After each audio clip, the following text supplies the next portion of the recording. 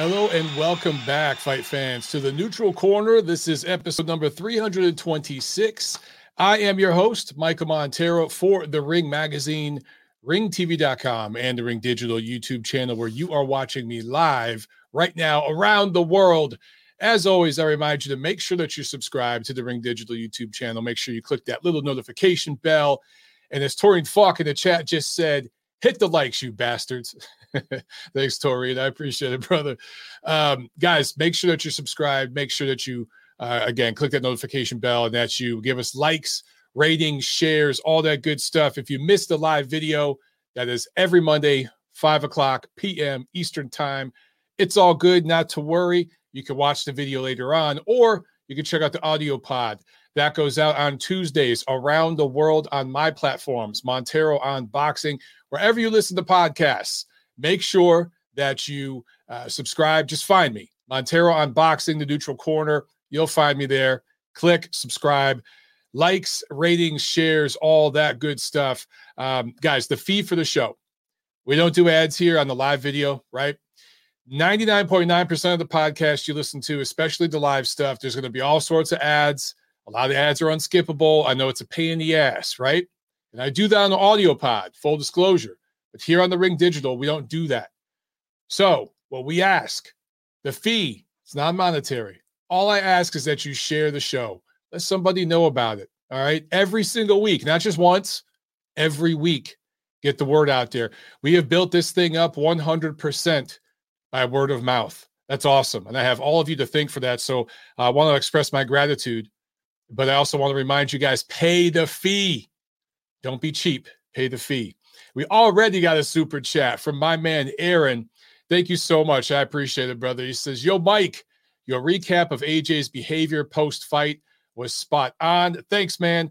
Wondering what you think of Ken and Big Vin retiring the boxing rant. What? I did not hear about that. I know Kenny Keith and Vince Cummings, they've talked about canceling the Boxing Rant podcast several times, and they've gotten close to it.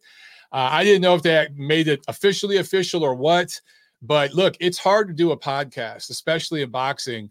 And this is somebody it's interesting you bring this up, Aaron. Well, first of all, if the guys at Boxing Rant really have retired and put that thing to bed, that was one of my favorite podcasts because it was told 100% unapologetically from the perspective of two fight fans. Now, we're not trying to gain favor with anybody or play politics or be politically correct, any of it. So, they rub some people the wrong way. That's fine. But the show was awesome. I loved it. And I had been a guest on that show before. I had those guys as a guest here on my show before. It's one of the handful of boxing pods that I actually listen to. Those guys are just funny, dude. They're funny guys. And the fact that they're not media is great because they could talk the way fans talk. And that's what they did. And fan is short for fanatic. So you're allowed to have a little bit of fun if you're talking as a fan, right? So again, some people didn't like their delivery or whatever. I freaking loved it. I didn't agree with everything they said. Of course not. But I love their show. And, best of luck to them or whatever they do next. I know that especially Kenny, he has talked about doing some other stuff. But anyway, I was just talking to somebody this weekend about doing a boxing podcast and how difficult it is because there are only so many fights to talk about, right? And there's a lot of weekends, there's sometimes months at a time where the schedule is kind of weak and there's not a lot of big fight action to break down for the casual observer, right? So you're talking to diehard fans and you're also competing with a billion other podcasts, and there's pretty much only action on Saturday night. Sometimes you get a Thursday night fight, a Friday night fight. But for the most part, it's Saturday night. So you have to there's pressure to keep things entertaining and keep the listener, the viewer engaged when there isn't always a whole lot to talk about, or there's not a whole lot of new information to talk about. And unfortunately, some people out there try to fill that void by creating conspiracy theories and getting like overly political and overly racial and stuff like that. And I really try to avoid that here on this channel. Now, there are times, of course, where those things do parallel to what you're seeing in the boxing universe, and you have to talk about it. But some people, go there on purpose and just make shit up. I mean, hello, glove gate, egg weight gate, dent in the forehead gate, and all sorts of other stuff. So yeah, we don't do that here. And, that sometimes that's to our detriment, because a lot of people out there want conspiracy theories and they want this really charged up rhetoric, and they'll pay a premium for it. So there's other people out there kind of profiteering off of that nonsense, but we don't do that here. We just, we keep it to boxing, and this is a show for everybody. We got a great following, a dedicated following from literally all over the world. That's the coolest part about this show, man. I think we have a really good representation here on this show of the global boxing fan base. And I love that. I absolutely love that. And so I have all of you guys to thank. So look, obviously, we got a whole lot to discuss, right? I got to break down a whole big weekend of action. Not a whole lot going on this weekend. So the preview portion will be small, but the review is going to be huge. So I know some of you guys want to get on the lines and talk. I'm not going to be able to get to the phones for a while. Now, I promise I'll try to get through all this as quickly as I can. But depending on what happens in the chat and everything else, who knows? Who even knows if we'll get to calls? I hope we can. All right. But I just want to put that out there. Prerequisite. So you guys know what's up. A couple of you guys noting the cap. Yeah, man. You guys like this? The Detroit Tigers cap? I realized when I was traveling recently, I went to a couple of ball games in different towns, and wherever I go, I like to wear my Tigers cap and just fuck with people, piss fans off.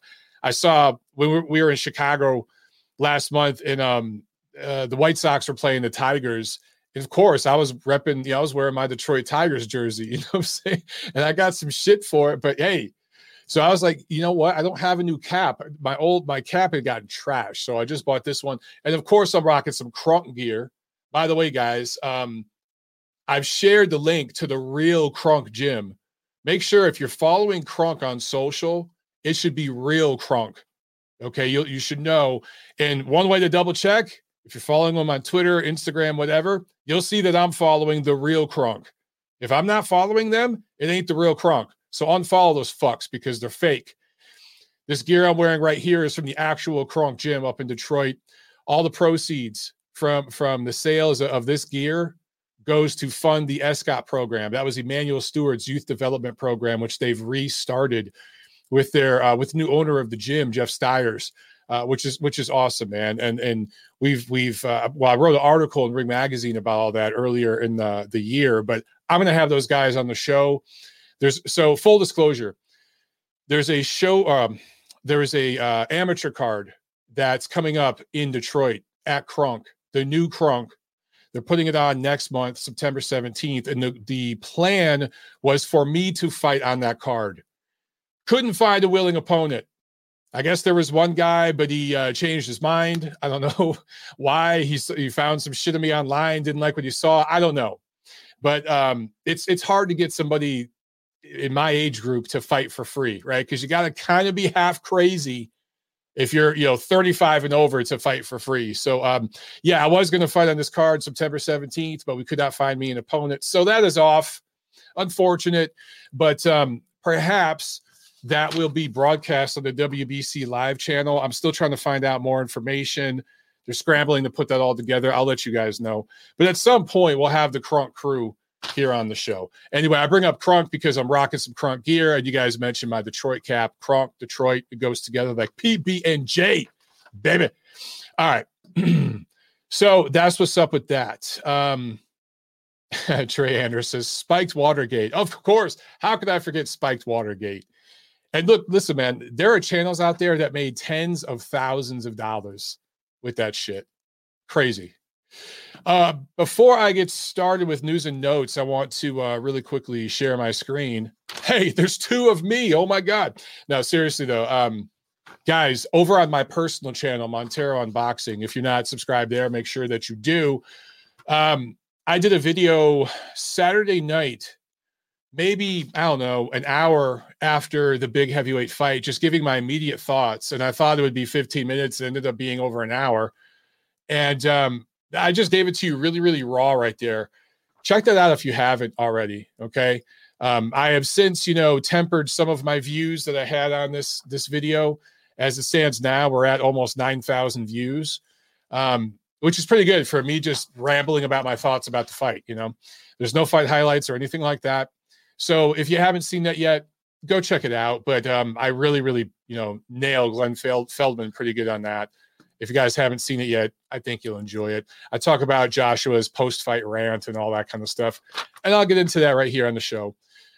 All right, so make sure that you do that. Okay, let us move forward, and let's get into some news and notes. We got a couple things to discuss real quick before we get to the big review. So, first and foremost, Artur Beterbiev injured again, and apparently his mandatory fight against Anthony Yarde has been postponed. It's unfortunate, but Artur Beterbiev probably only going to fight once this year. And as good as he is, and he's among the top, dozen or so fighters in the world right now because he's just so dominant, he's injury prone. And he had issues in the past with his promoter up there in Canada. That caused delays in his career. And then he's had injuries at different times, and that's caused delays. So he has not been the most active fighter. And activity matters in this sport. So, a lot of people want to have Beterbiev in their top 10 pound for pound. I just can't put him there. I understand he's unified a lot of the belts. He's probably the best light heavyweight in the world right now. And that's a pretty good division at the very, very top. And he's been dominant. No one will argue that. He's been absolutely dominant. But the guy's just not active enough. He's just not. You got to be active. Activity matters. And I know there's several fighters on the pound for pound list right now that haven't even had a fight yet this year, like Terrence Crawford. And believe me, if Crawford doesn't get in the ring this year, he's off the list. But supposedly they're going to work that out between him and Spence for late this year. We shall see. Anyway, that's what's up with him. I know a lot of people aren't crazy about the fight between Beterbiev and Yarde. As long as Beterbiev's next fight after that is against the winner between the fight I'm about to talk about, I think you know where I'm going next. I'm good with it. So if next year Beterbiev fights Anthony Yarde and then fights for undisputed, all is forgiven. So I gave you guys a little hint. It's official. Dimitri Bivol, Zurdo Ramirez have agreed to terms for a fight November 5th. It will be in United Arab Emirates. And of course, Zurdo is the mandatory for Bivol's title. So this fight has to happen. The winner of this would be freed up for essentially a year at least. And you figure that they could go into a unification match with Beterbiev as soon as he takes care of his mandatory against Anthony Yarde, which still could possibly happen late this year. Because here's the thing. I forgot to mention this about Beterbiev. They haven't disclosed the nature of the injury. Is it a strained muscle or something? Or is it like something broke? Two very different injuries, right? If it's a strained muscle or, something like that, a strained ligament, he can rest for a month and go right back to camp and maybe fight November, December. So it's possibly fights this year. Anyway, Dimitri Bivol, Zurdo Ramirez, very, very good fight. In fact, it's one of the better fights to be made out there right now, just in terms of styles, where these guys are at. I know a lot of you out there are obsessed with undefeated records. You got two O's here. One of these O's has to go. And once again, as I mentioned before, the winner of this fight could be lined up for undisputed next year. Now, some people don't like the fact that this is in United Arab Emirates. They wanted to see this fight in Vegas or maybe Los Angeles or something. Look, man, bottom line is this. Neither one of these fighters brings a significant amount of money to the table.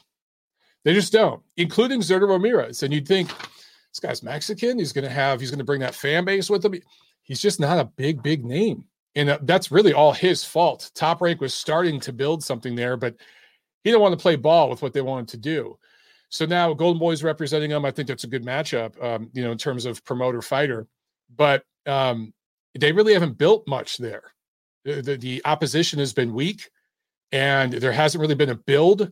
There hasn't really been, I don't know, there's no storyline there that they're really going with and building with him. So fan base isn't there. And Dimitri Bivol, because of where he comes from, I mean, that's going to hurt him right now in the Western world in terms of his marketability. So they could take this to United Arab Emirates. and go for the money. And that's what they're doing here. They're going for the cash. Hey, if the money's there, it's prize fighting, right? Do it. So, a lot of people, it's interesting to me that a lot of people got Zurdo winning this fight. That's very interesting to me. On the surface, I can understand why some people think that, because Zurdo is a nightmare. He's huge for that division. He basically walks into the ring at almost 200 pounds. He's done that in multiple fights since he's been at light heavyweight. I don't know how he makes 175. So all that, those are factors that matter. I get it. But he hasn't fought anybody. At least nobody near the level that Dimitri Bivol has fought. And he certainly hasn't fought on the stage that Bivol has fought on. I think that matters more. I think the fact that Bivol has fought much better opposition, and yeah, Canelo Alvarez is a much smaller guy and all that. That's a massive fight where you're going right up against the establishment. You guys remember the scorecards for that fight, right? Bivol won 9 or 10 rounds. I think the judges had it like 7 rounds to 5. They were trying to screw that guy. He knows that. So he's gone up against the establishment before in big events, fighting on the road. That was here in America in Canelo's adopted backyard. So he's been there, done that. And Zurdo hasn't. So I give the edge to Bivol. That's the way I see that fight. Anyway, that's the way I see it up front. Maybe I'm crazy. Wouldn't be the first time I've been called crazy. All right, I got a super chat right here. Let me make sure I haven't missed any. We got another one from my man, Aaron. Thank you so much. He says, Mike, can we make Usyk versus Opetaia happen in Brisbane next year, assuming both sides of Jai's jaw are healed by then? Dude, the only way that's happening is if Opetaia goes up to heavyweight. That's the only way it's happening, because Usyk is never moving back down. And the only fight Usyk wants right now is Tyson Fury. We'll talk more about that later, but he pretty much feels he's done everything you can do at cruiserweight. I agree with him. At this point, he's on a mission. And if Usyk were to fight and beat Fury, he probably would retire. Honestly, he might do one defense in Ukraine, and maybe that could be Opetaia. Who knows? But that would be it. I don't think he's going to fight much longer. I really don't. Now, if he loses to Fury, then the floodgates open back up, and who knows? But yeah, I don't see that fight happening, man. I really don't. What I want to see is your boy fight the other top cruiserweights in the division. I want to see him unify and clean that stuff out. By the way, I should mention this. I just saw a notice before I went live that apparently, and again, I don't think this has been confirmed, okay? But apparently, according to reports, Demetrius Andrade is going to dump his WBO middleweight belt and go up to 168 and go forward with the Zach Parker fight. So I don't want to hear from any, if this, I should mention, okay, if this is confirmed, all right, let me preface. If it's confirmed, and this is what he actually does, I don't want to hear from any Demetrius Andrade fans bitching about this guy not getting a shot ever again. This is a guy who walked away from an opportunity to fight Charlo. This is a guy who has made terrible business decisions that have negatively affected his career. And here he had a chance to fight a mandatory that, yeah, mainstream casual fans don't know who Janibek is. I get it. But the diehard fans wanted to see that fight. And this really would have been a chance for him to prove himself against an elite level, a guy we think is elite level, middleweight. And Andrade's never fought one. And he walked away from it to go up to 168, fight Zach Parker. And I think the hope is to eventually get a crack at the WBO belt, which is now owned by Canelo Alvarez, who, of course, is fighting Gennady Golovkin for a third time next month. So that's the route Andrade is taking, okay? And I'm sick of the Demetrius Andrade fans. Your guy's had enough chances. He has squandered them. Some of the things have not been his fault. Billy Joe Saunders using performance-enhancing drugs and screwing that fight up, that wasn't Andrade's fault, okay? So there are some things legitimately that were out of his hands. But most of the issues he's had in his career are his fault. And here's another prime example of it. If this comes out, that this is the path that he takes. And promoters have really bent over backwards to overpay the guy. And Matchroom overpaid him a lot. This dude has made millions and millions of dollars, and nobody cares who he is.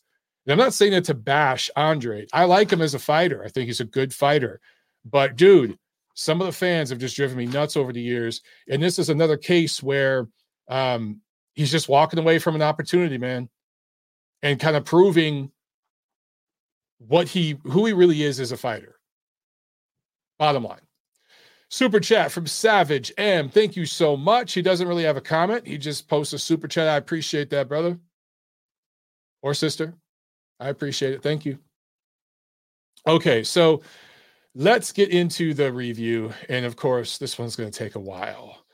So let me get to some of the other action. All right, because I know some of you are just getting on the chat here. So I'll get to the Jeddah, Saudi Arabia last, okay?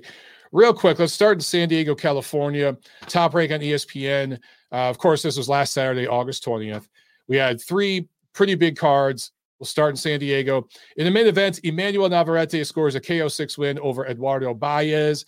This was the 3rd defense of Navarrete's WBO featherweight title. Ends it with a body shot, a hard hook to the body after pretty much, you can argue, losing, I'm not going to say every round, but it felt like it was 4-2 or 5-1 Baez at the time of the stoppage. Navarrete was not looking very good. He was definitely down. I didn't score this fight. I didn't watch it live, but I knew Navarrete got a KO. So when I looked at it, I already knew, how it went. So I didn't score it, but just watching the first half of the fight before that knockout, it felt like Navarrete was losing. So his power bailed him out here. I don't know what was up. I don't know if it was, I mentioned this in the preview last week. He has been very, very active in recent years, fighting 3-4 times a year. And maybe that's helped him make weight because it's a really unnatural weight that he makes. And by the way, it is going to affect his career negatively years from now. But him being out of the ring for a whole year, it's really, really hard to do whatever process he was doing before to stay so slim and make this unnatural weight. And perhaps that weight cut affected him. Perhaps he was a little drained. I don't know. He just didn't look very good. But the judges had Baez ahead at the time of the stoppage. I think 2 of them did. And one of them somehow had Navarrete ahead. By the way, this was a weekend of terrible scorecards. Terrible scorecards. And not just from one promoter, one platform, one commission. It was global, okay? And on this Top Rank card, there were several horrible scorecards.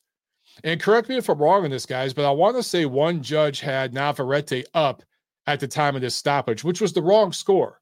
That just wasn't what was happening in the fight at that point.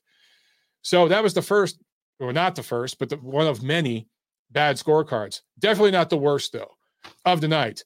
Baez, as I mentioned before, born in Mexico, but lives in California now. Coming into this fight, he had 2 decision losses, but they were close.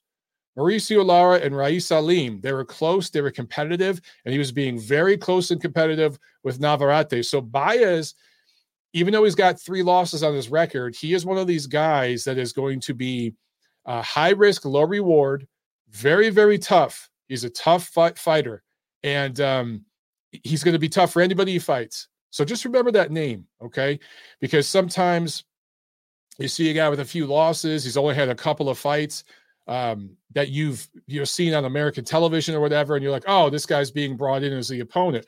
Maybe so, but not all opponents are created the same. You know what I mean? Are created equal. All right, also on this card, Giovanni Santillan scores a unanimous decision in the 10-rounder over Julio Luna Avila, who was having his first fight outside of Mexico. This was a close fight. Judges' scorecards did not reflect that. Well, 2 of them didn't. Luna threw and landed more punches overall. Santillan went to the body a lot more and more than doubled the punches landed to the body. So if you're scoring body punches, you edge this fight for Santillan, okay? And I do think Santillan won the fight, but I think it was close. It was like 96-94. And that's how I scored it. Judge Robert Hoyle agreed with me. 96-94. That's fine. But 2 American judges, Rudy Barragan and Alejandro Orchin, who was born in Mexico but is an American judge, they both had this a shutout. These were quite possibly the worst scorecards of the weekend. But you know what? I won't go that far because they had the right man winning. There was two scorecards that were actually worse. But to have this a shutout tells you who the company man was, who the company fighter was, right? Who the house fighter was.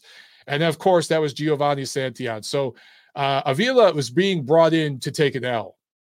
When you have two scorecards like that in a fight that's pretty close, most people saw it the way I did, 6 rounds to 4 for Santillan on the strength of the body punching, because body punches do matter a lot, especially in pro boxing. More about that later. But these two judges, man, 100 to 90, what the hell were you smoking? What the hell, man? At least try to make it look like you're not ripping the kid off. At least try to make it look legit if you're going to cheat like this. That's just terrible. All right, moving on to Hollywood, Florida, PBC on Showtime. And in the main event, really no surprise here, man. Sergey Lipinets scores an 8th-round stoppage win over Omar Figueroa Jr., who they were bringing in to try to get Adrian Broner a W. That's what they were doing here. Adrian Broner screwed that up. Sergey Lipinets, consummate professional, stays in shape in between fights. They brought him on in the undercard in the 13th hour because they thought Broner might pull some shenanigans. He did. They bump Lipinets up into the main event. He drops Figueroa in the 2nd round, wins a stoppage victory here. Good for him. Doesn't really mean a whole lot, but a good quality performance by him. For Figueroa, he retired after this fight. Good. He needs to hang him up. Last 2 fights, I think this was his 3rd fight he lost in a row, but the last 2 were particularly difficult to watch, right? He's just, it's time. It's time. This is a guy who lives very hard in between fights, likes the drink, he likes the bottle, and, he's blown up in weight and things like that before. It's time to go. Hopefully he's saved some cash and he can enjoy retirement. Also on this card, let's talk about these scorecards. Alberto Puello improves to 21-0. A Las Vegas-based Dominican Republic native scores a unanimous decision. Oh, I'm sorry, split decision. My bad. Split decision. It was the night of the split decision around the world. Split decision win over Bartizan Akhmadev out of Uzbekistan, who now lives and trains out of Los Angeles, 2016 Olympian. And this was for one of the 5,000 WBA belts at 140 pounds. No one gives a shit about that. The reason why I bring it up is because this is the 2nd time that Akhmadev has been absolutely butt-fucked with no Vaseline for one of these PBC WBA belts. The WBA regular belt, especially at 140, they just need to scratch off the WBA part and just write PBC on it, or just write AL for Al Heyman. Yeah, because this was just terrible. So Judge Lisa Giampa correctly scored this fight, 115 to 113 for Akhmadev. I should mention, this was a close fight. Competitive, close. That was another theme of the night around the world. All the fights were very competitive, right? There was only a handful of them that were pretty one-sided. This was close, competitive, but you got the feeling watching it that Akhmadev did just enough, a little bit more to win 7 rounds. 115-113 was the right score. Somehow, Canadian judge Benoit Russell, who is one of the worst, consistently bad out there in some of these fights, and U.S. judge Mark Streisand. That's hilarious. Mark Streisand. I don't know if any relation to the famous singer. Had a 117-111, or 9 rounds to 3 for Puello. Ladies and gentlemen, these were the 2 worst scorecards of the night. Absolutely disgusting. Not only did they have this one-sided, they had it one-sided for the wrong man. Now, those 2 scores I brought up on the Top Rank show, those were really, really bad, but at least they had the right guy winning. These were really, really bad and for the wrong fighter. So these were the 2 worst scorecards of the night. I mentioned Benoit Russell. He's had several of these in recent years. And on the Top Rank show, Alejandro Orchin, he's had several of these in recent years. He's one of the worst judges in boxing. And I'm not trying to beat up on these judges as human beings, okay? I can have a lot of respect for them as human beings. there are a lot of boxing judges that like are good guys. And some of them have had good careers. Some of them served in the military, some of them in the police force, firefighters, all kinds of stuff before they started getting into boxing judging. But some of them are just bad judges, or they were once pretty good and they've kind of become company men, company women, or they're just past their prime and it's time to go. All four of these judges that I've mentioned so far, Rudy Barragan, Alejandro Rochin, Benoit Russell, and Mark Streisand, all should be suspended. None of them should score a fight for at least the next 12 months, if not longer. But they will. They'll all be scoring fights by the end of this year. In fact, there's like, from what I've heard, zero indication that there will be any disciplinary action for any of these scorecards. Any. I don't even think the promotion has said anything. Top Rank or I think this was TGB Promotions, the Showtime card. I haven't heard anything. And for the PBC specifically, we have seen multiple in the recent years, multiple bad scores like this and flat out robberies involving these WBA belts, specifically WBA interim, WBA regular belts. There is a very concerning relationship between premier boxing champions in the World Boxing Association and the scorecards that we have seen in recent years. I could bring up several examples in multiple jurisdictions, whether it be here in Florida or up in Minnesota, right? We've seen a bunch. Texas. So that relationship is pretty poison. I'm just going to say it. It's fucking corrupt. And a few people in boxing have challenged it, raised their voice. There's a little bit of action. There's some promises made by the WBA, and then it all kind of fizzles and just quiets down, and nothing's ever really done. So remember, we were supposed to get rid of all these Reggie belts. Remember the WBA said that? Was that this year or last year? I can't even keep up with them. But there are several news articles, and like the yes men in the media, the typical names, you know, the names went along with it. You know, people who have their jobs because of who their parents are or whatever, wrote articles and posted stuff talking about this. And they mentioned, you know, that the WBA is going to clean up their act this time. We're taking action. And even the ABC, the Association of Boxing Commissions, got briefly involved, right, for about 3 seconds. All that went away because this card had multiple WBA regular, super, interim, whatever belts on the line, right? So that those shenanigans have not stopped. Still going on, and people are still getting robbed on these cards. Also, this was not a robbery. Hector Garcia, another Dominican Republic native, improves to, I think, 16-0 with a unanimous decision win over Roger Gutierrez out of Venezuela. Wins 130-pound WBA whatever belt it is. I don't even know. For Garcia, man, 2 straight big wins for him. I mean, especially, he beat Chris Colbert earlier this year. That's a big win. This maybe not as big, but there were a lot of people out there picking Gutierrez. I thought Garcia was going to edge it. I actually talked about that on my show Saturday night. I talked about that because one of you guys asked about it. So he's having a heck of a year, man. Heck of a year. Him and Bam Rodriguez having really good years. And, of course, Alexander Usyk. All right. A little water break. Before I get to this card in Jeddah, let me catch up on these super chats because I saw a couple of them. I'll make sure I don't miss any of these. We got another one from Savage. Thank you so much, Savage M, with the super chat. He says, hey, Mike, where do you see Anthony Joshua going now? Great question, man. I'll talk about this in just a second here, you know, in more detail. But Anthony Joshua, don't get it twisted, people. He is still a huge brand in this sport. And his next fight, and they're actually talking about getting in the ring in December in the UK. He's going to get back in the ring in December against a top 25 ranked guy, and it will do numbers. It'll do ratings over there in the UK. He'll put butts in seats. Listen, a fight between Joshua and Deontay Wilder is still massive. That's a massive fight. A fight between Joshua and Tyson Fury, if that happens at some point in the future, is still massive. There are multiple fights for him out there. Maybe him and Joe Joyce one day. That's big.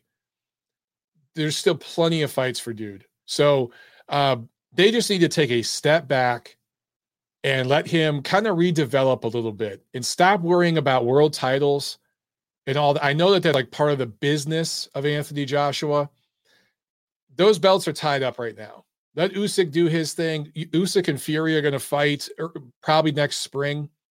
So let them handle the belts. And if you're Joshua, man, just stay patient and work on some things. Just take a step back. That's it. He's still a massive brand. Sam with another super chat. I appreciate it, brother. He says, Puello versus Akhmadev, fight of the year candidate, nonstop punching, 117-11 too wide. But Akhmadev was all body shots. Puello was cleaner head shots. That's fair point. Listen, if you want to edge the fight to Puello, that's fine. If you want to give it to him 115, 113, or have this a draw or something, a lot of people thought Akhmadev won this fight. A lot of people. 117, 111, though, dude. I just can't. And that just screams of a scorecard that was filled out before the damn fight. And Akhmadev is a guy that's been screwed before, right? In his fight against Mario Barrios, he won that fight and he got screwed too.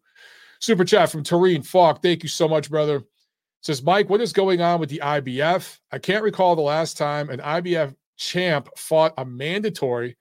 They're starting to move like the WBA a little. Well, in the heavyweight division, they just had an eliminator between Hrgović and Zhang. So now Hrgović is the mandatory for Usyk. And I'll tell you this, Usyk has to fight him within a year or he'll get stripped. The IBF don't play. When they actually finally name a mandatory, they don't play. The champion has to fight them. There are no exceptions. Fury, for agreeing to do the rematch with Klitschko, I think, before he got out of it, got stripped of his IBF belt right after winning it. And then I think that's how it became vacant and how Charles Martin got it and eventually Anthony Joshua got it. So there's a recent example. But I will say this, Taurine, the IBF, some of the rules are kind of weird. And there's a lot of divisions where like the number one spot in their ratings is just vacant. They'll have weird vacancies in their ratings and stuff. But they follow their rules more consistently than the BA and the BC for sure. They follow their rules. Okay, let's talk about this fight this card in Jeddah, Saudi Arabia. Let's go on the undercard first. Badou Jack, split decision win over Richard Rivera. This was a fight that was a little closer and tougher for Jack than a lot of people predicted, which was kind of a theme of the evening. Rivera came into this fight 21-0, Connecticut-based fighter, undefeated, but a really weak resume. One-star opponents or no-star opponents for the most part. So this was a huge leap in opposition, but he fought pretty well. Jack, he deserved the win, but he kind of skated by in this one by the skin of his teeth, as they say. Gets the W. We'll see where he goes from here. Callum Smith, KO4 win over Matthew Balderleek. This was Balderleek's first fight outside of France. This was a WBC 175-pound eliminator. So Smith lining himself up for an eventual crack at Artur Beterbiev. You know what? I don't mind that fight. On the surface, you would think that Beterbiev would just mow Callum Smith down. But so far, he has showed pretty good power at light heavyweight. And he has height, he has length, and now he's not killing himself to make 168. That extra 7 pounds makes him look stronger. He's actually stronger and more powerful at 175 than he was at 168. It's rare that you see a guy move up in weight and his power increases, but it has in the case of Callum Smith, at least so far. He's been in there against lesser opposition. I get that, but he has scored some nice knockouts. So he's got himself lined up for an eventual crack at Beterbiev. Co-main heavyweight action. Let's talk about this one, man. Filip Hrgović, unanimous decision against Zhilei Zhang. And this was an IBF eliminator, as I just mentioned. Scores were 114, 113, and 115, 112 twice. Now, keep in mind that Hrgović was dropped in the first round, so he loses a point for that. So essentially, These scorecards were 7-5 Hrgović and 8-4 twice for Hrgović. Okay, keep that in the back of your mind because a lot of people thought that Zhang won this fight. And I can see why a lot of people felt that way. But I've had a second look at this fight. And again, you can make a case for Zhang, but it really, really comes down to what you prefer as a judge. Do you prefer the guy landing one or two hard power punches around, or the other guy landing a dozen or so medium punches around?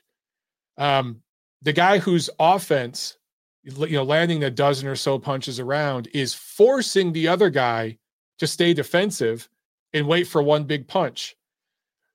From what I saw, I think Hrgović edged this fight. And I know a lot of people disagree with me. A lot of people think that Zhang won. My question to you guys who think Zhang won, are you sure that you're scoring this fight accurately? Or are you grading on a curve because you had such low expectations for Zhang coming into this fight? And this is something that I see all the time. People score fights, and I'm sorry I'm going to repeat this for the 8 billionth time, but they score fights with memories. As a judge, you're supposed to be a robot and have no memory of what you've seen before. No preconceived notions, no expectations. You score each round like its own 3-minute fight, like you had never seen the fighters before. When you score the 10th round of a fight, you shouldn't remember what happened in the first 9 rounds that preceded it. Seriously, that's how you got to score. And I think if you guys scored it that way, and you looked at the fighter that was being more active, consistently active, particularly through the second half of the fight, I think you'd find a way to give Hrgović 7 rounds in this bout. Do you prefer volume or power? Keep this in mind as we talk about the main event, because a lot of the people that are saying, oh man, Zhang, yeah, he only landed 1 punch a round, but it hurt Hrgović. It stopped him in his tracks. It pushed him back. A lot of those same people had Usyk winning big in the main event, even though his punches weren't hurting Joshua. It was Joshua's punches that hurt Usyk. So there's kind of this flip of the script between these two fights. For me, I'm just staying consistent. And I'm not saying it's apples to apples, all right, the comparison. I understand there's some nuance there, but I'm just trying to be consistent. I tend to reward volume over 1 or 2 big punches or 1 or 2 flashy flurries. A round is 3 minutes. Who's working in those 3 minutes? Who's winning those 3 minutes? Now, don't get me wrong. The first round was a classic example where Hrgović was clearly winning the first round. For 2 minutes and 30 seconds, absolutely no doubt dominated the first round. And then at the very end, he steps in on Zhang, who is looking for one big punch. Zhang's a southpaw, so his lead hand is the right hand, and he lands a check right hook right in the temple and drops Hrgović. Hrgović wasn't hurt. He was caught off balance, and it got his attention. He was buzzed, but he wasn't like badly hurt. And because of that, suddenly it's a 10-8 round for Zhang. But hear me out on this. If a judge scored that round 9-9, I wouldn't be mad at them because Zhang did nothing for the first 2 minutes and 30 seconds. He landed 1 punch in that round. 1. Is that enough to give him 10-8?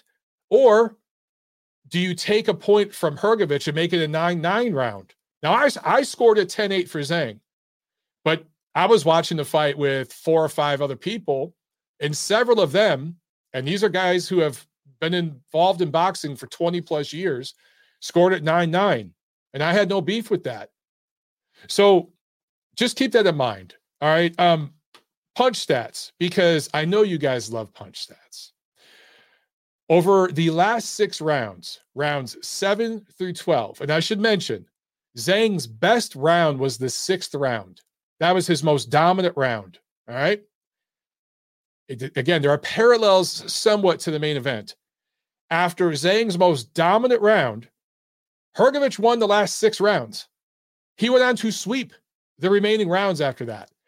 Hrgović outlanded Zhang 123-61 over the last 6 rounds. Now, I understand that at least 5, 10, maybe 15 20 of Zhang's punches were really powerful and wobbled Hrgović, moved him back, forced him to reset. But guys, Hrgović more than doubled. Let me repeat that. More than doubled Zhang's output. And that's just punches landed. That's not even including punches thrown. So again, how do you reward a guy who's laying back waiting for one punch when another guy's doubling his output? And I will add this. If Zhang had Hrgović so hurt and Hrgović was in such dire straits, why couldn't he drop him? Why couldn't he knock him out? How did Hrgović find a second wind and actually, statistically speaking, throw and land more punches in the second half of the fight versus the first half if he was so hurt? The logic doesn't add up to me. And people are saying, well, Zhang was tired. Zhang was tired. Okay, they were both tired. But if Zhang's so tired, that means his punches aren't having the effect that some of you maybe believe they had. Body language is a motherfucker. And when Zhang would get hit, he really wouldn't move because he's a mountain of a man. Hrgović, because he was so off balance and so awkward and so stiff and fundamentally makes massive mistakes on defense, when he would get hit, it looked really impressive. He'd move back. His head would wobble. He'd take a few steps. His body language was poor. But after getting hit and wobbled, he'd land an 8-punch combination. And I get it. They were all arm punches. But it was enough to back Zhang off and keep him tentative. And he wouldn't throw for 30 seconds. How do you give a round to that guy? You can make a case, but some people are acting like this was some egregious robbery. And I just didn't see that, man. Hrgović, overall in the fight, landed 208 of 705 punches. Zhang landed 154 of 395. So you had one fighter throwing more than 300 more punches than the other and landing 50-plus more punches. Also, Hrgović landed 68 body punches. Zhang landed 8. If body punches matter, and if we go all the way back up to my fight, the top-ranked card, Giovanni Santillan versus Julio Luna Avila, I said body punches matter, right? If body punches matter, Hrgović won that category 68-8. Do jabs matter? Because Hrgović won that category 40-5. So body punching and jabs were not just won by Hrgović, they were dominated by Hrgović. Okay? It wasn't 2-1, it was like 10-1. And then power punching was pretty close. 168-149 for Hrgović. Obviously, Zhang's had more effect. But guys, I looked at this one again. And so the clear rounds that you give to Zhang, that are just clear, definitive rounds for Zhang, which let's give him the first round because of the knockdown, even though he didn't do a whole lot. And then 3, 6, and 9. That's 4 rounds for Zhang that, to me, were clear. Hrgović had 5 clear rounds. Go back and watch the fight. 2, 7, 8, 10, and 11 were all clear Hrgović rounds. That's 5. That means you are left with 4. No, 1, 2, 3, 4. Yeah, 4 swing rounds. Let me make sure I got that right. Yeah, 1, 2, 3, 4. 1, 2, 3, 4, 5. I'm sorry, 3 swing rounds. I'm missing something here. Yeah. I'm sorry. 3 swing rounds. So depending on how you score those swing rounds is who you have winning this fight. If you kind of split the swing rounds up, you have Hrgović edging this fight. And that's how I had it. Now, 8 rounds to 4 Hrgović, yeah, that's probably a bit too much. 7 rounds to 5. I don't think either man won more than like 7 rounds in this fight. But if I was going to shade this either way, I'd shade it to Hrgović. And honestly, Zhang just let himself get outworked down the stretch. I had Zhang ahead halfway through, but because of the knockdown especially, but through the late rounds, he just let himself get outworked, man. I wouldn't mind seeing a rematch and everything, but I was cool with Hrgović getting the decision here. I was. Now, I'll say this about Hrgović. Boy, is he predictable. he started to mix it up in the late rounds and actually throw combinations. The whole fight, I was watching with my coach and a few other guys from the gym, and I was screaming, dude, right uppercut. Zhang is wide open for it. Anthony Joshua would flatten Zhang because his best punch is the right uppercut, and Zhang's wide open for it. His head's right there on the line.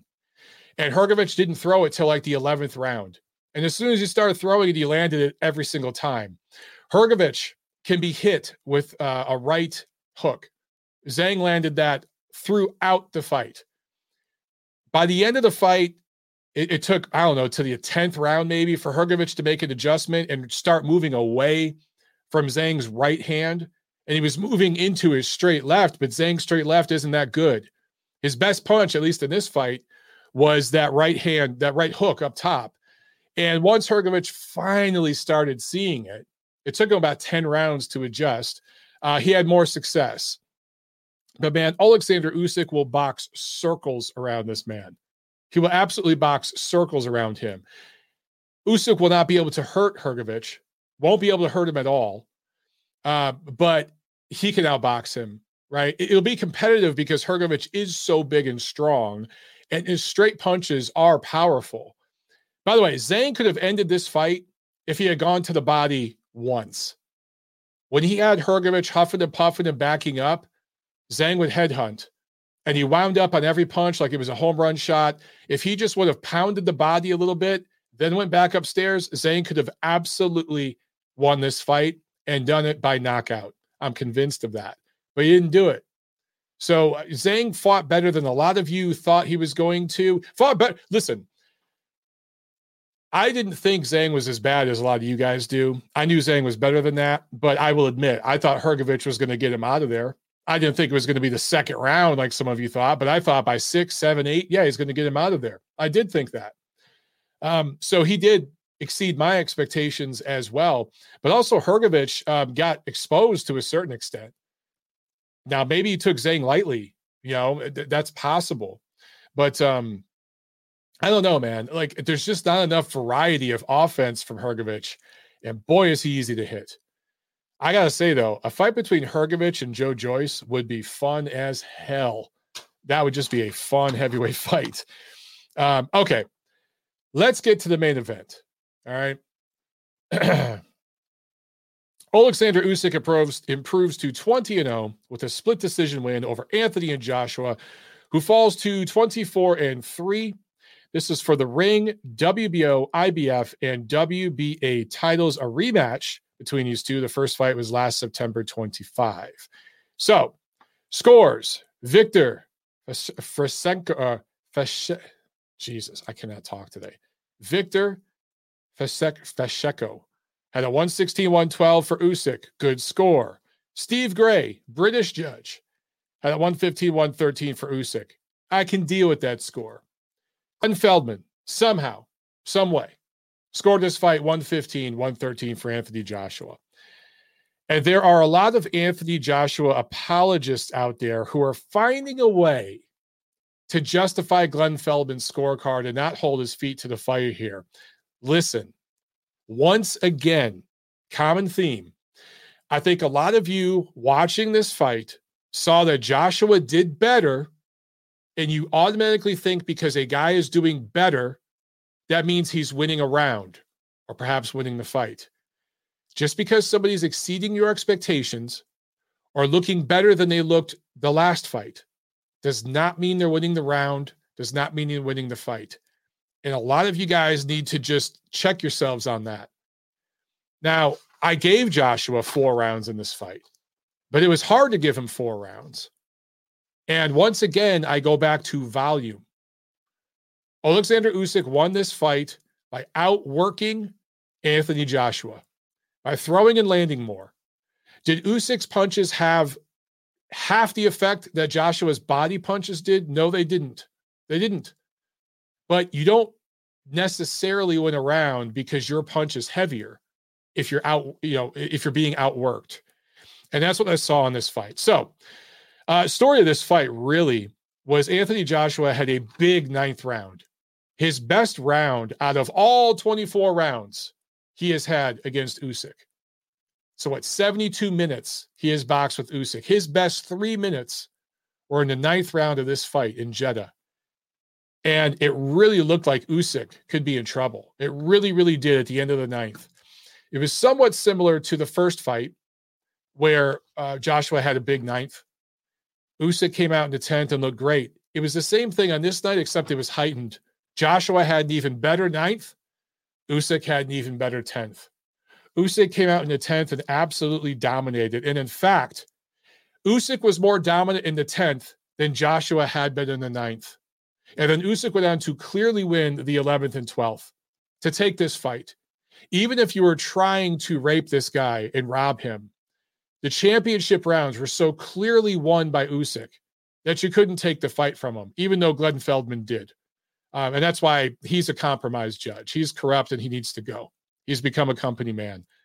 By the way, I completely forgot about his scorecard for Manny Pacquiao's fight against Keith Thurman. Remember that one? He had Keith Thurman winning that fight. One of you guys out there on Twitter reminded me of that. And there's been several in recent years, right? And it was clear that PBC wanted Thurman to beat Pacquiao because they would rather have Thurman and Spence and go that route. And Glenn Feldman plays ball, right? So he's a compromised judge. Again, nothing against him as a human being. He's compromised. Bye-bye. He needs to be gone. Needs to be gone. All right. Some facts here from our good friends at CompuBox. And listen, guys, you don't score fights with punch stats, but punch stats are relevant. They give you an indication to the action that took place. Usyk landed the most punches ever on Anthony Joshua for any Anthony Joshua opponent. Usyk landed 170 punches. There's more punches than any opponent's ever landed on Joshua. He also landed more in one round, the 10th round, where he landed 39 punches than any Joshua opponent has ever landed in one round. 39 punches landed in the 10th. Now, I don't care if they're not as powerful as Anthony Joshua's punches. 39 punches landed upstairs, downstairs, right hands, left hands on a guy who's tired. That's going to hurt him. I mean, Joshua was clearly wobbled a couple times, right? Not hurt, but wobbled. So big round there from Usyk. And let's talk about the championship rounds, 10, 11, 12. Usyk landed 79 of 232 compared to 29 of 149. So Usyk threw more and landed more than double. Yet somehow, some way, Glenn Feldman gave the 12th round to Anthony Joshua. And the reason why I'm going to use the word corrupt for Glenn Feldman and say that he is a compromised judge, I'm putting that out there on the record. I don't give a fuck who it pisses off. Giving that 12th round to Anthony Joshua when he so clearly lost it, that's called an insurance policy. That's where you in the back of your mind, you're like, I was supposed to have Joshua winning. I'm not sure. Let me give him the 12th just to make sure he won because I think I got this about even right now. Let me give him the 12th. That's just him making sure he got the right guy. That's what that was. So, yeah, Feldman needs to go. He's about a bag of shit at this point. All right, let's talk about after-fight behavior from Anthony Joshua. A lot has been made about his behavior. So Joshua had this bizarre rant, and I'm not going to talk about the details of the rant. I did that in my video Saturday. But also, he grabbed the Ukrainian flag from Usyk. Last time I checked, Joshua was not Ukrainian. Took the flag off of Usyk's back without asking, draped it over his back, grabbed his Ring Magazine belt, his WBA belt, threw him out of the ring, and then proceeded to go on this bizarre rant, grabbed the mic. It had to be at least 5 minutes.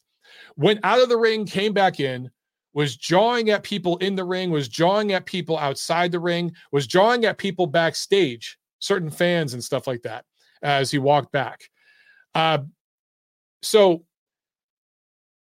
a lot of people have talked about this, myself included. Should Anthony Joshua be suspended? Does this mean he's a terrible human being? No. He had a bad moment. He reacted poorly to a loss. Does it show some glimpses of his character and maybe some flaws there? Yeah. But guess what? We're all human beings and we all have flaws in our character. Myself included. We all do. his breakdown just happened to be in front of millions of people, right? So that's unfortunate. The people that really let Joshua down were his teammates, his entire team. I get that Joshua is a big guy and he was being violent in that moment because he was shoving people and acting like he wanted to fight, and it could have caused a riot. I get it. But somebody on his team, in fact, 3 or 4 people should have grabbed his ass and calmed him down. They didn't have the balls to do that. They didn't have the heart to do that. And it lets you know what's wrong with that team. You have a lot of yes men. And I'm not going to compare it to the Deontay Wilder situation. It's not that dire. But there are parallels. I'm not going to compare it to the Tyson Fury situation, but there are parallels. What Joshua did was unprofessional. What I saw was a spoiled, entitled, privileged, 9-figure athlete. When I say 9-figure, I'm talking about not 7 figures, not 8 figures. This dude is worth over $100 million. Okay. He is among the most privileged, wealthy, 1/100% of human beings on earth. And he's used to getting things his way, especially when he goes the extra mile and works really hard. It didn't go his way. Even though they had Gleb Feldman in their pocket, even though they went to Jeddah, Saudi Arabia, even though they had Usyk coming off a war and off a 1-year layoff, even though Joshua fought a little dirty at times and went low and roughed him up a little bit and even hammered him in the back of the head once, and Louis Pabon, the referee, said nothing, right? Even though all those things, it still didn't go his way. And he reacted like a petulant child. So I'm not going to beat up on the guy, but I'm also not going to apologize or feel bad for him. Once again, Joshua is doing pretty well in life. He's going to be okay. He complained about pressure. Oh, the pressure. Look, yeah, he does have a lot of pressure on him. I get it. Do you think Alexander Usyk might have a little pressure on him? Just maybe. The difference is one guy was groomed and molded and created under pressure. One guy's never really had to deal with it, not to the same level. And I understand that, you know, there are some political undertones to all this, and I'm not even going to go down that road here on this show. All right. We can maybe talk about some of that stuff on my channel. But the facts are, I'm talking about facts now. Usyk has had to earn it the hard way, and Joshua hasn't. That doesn't mean Joshua hasn't gone through hardships. It doesn't mean he hasn't gone through some rough times. And yeah, he was busted selling drugs about a little over a decade ago, I think, and did some community service time. It's not like this dude did hard time in a butt fuck you in the ass prison or something. He got a little slap on the wrist and he was going the wrong direction and he cleaned it up. Do you think anyone would have helped him clean it up and taken him under their wing if he was 5'6", 300 pounds? No. But he's a 6'6", 250-pound Adonis. So yeah, people took notice and said, you know what, let's just try to clean this kid up and get him in a boxing gym. And it's worked out pretty well for him. Props to him for that. He's done fantastic. But he's also had a lot of people give him an extraordinary amount of opportunities that 99% of human beings, regardless of race, creed, color, background, will ever get. That's the fact. And a lot of it is because he's a 6'6", 250-pound Adonis. Now, he's worked very hard. He's earned what he's achieved in this sport. Can't take that away from him. And British boxing fans should be proud of the kid. And I still think he has a very bright future. He's still the 3rd best heavyweight in the world right now. It's Tyson Fury, Alexander Usyk, and then it's Anthony Joshua, and then it's the field. He still beats every other heavyweight right now, probably. You can make an argument maybe with Deontay Wilder and stuff if Wilder lands that right hand. But if Joshua can avoid it, he knocks Wilder out. So being the 3rd best heavyweight in the world, the 4th best at worst, still pretty damn good. Joshua's next fight, he will make 8 figures. He will put tens of thousands of butts in the seats. Millions of people will watch it. He's going to be okay.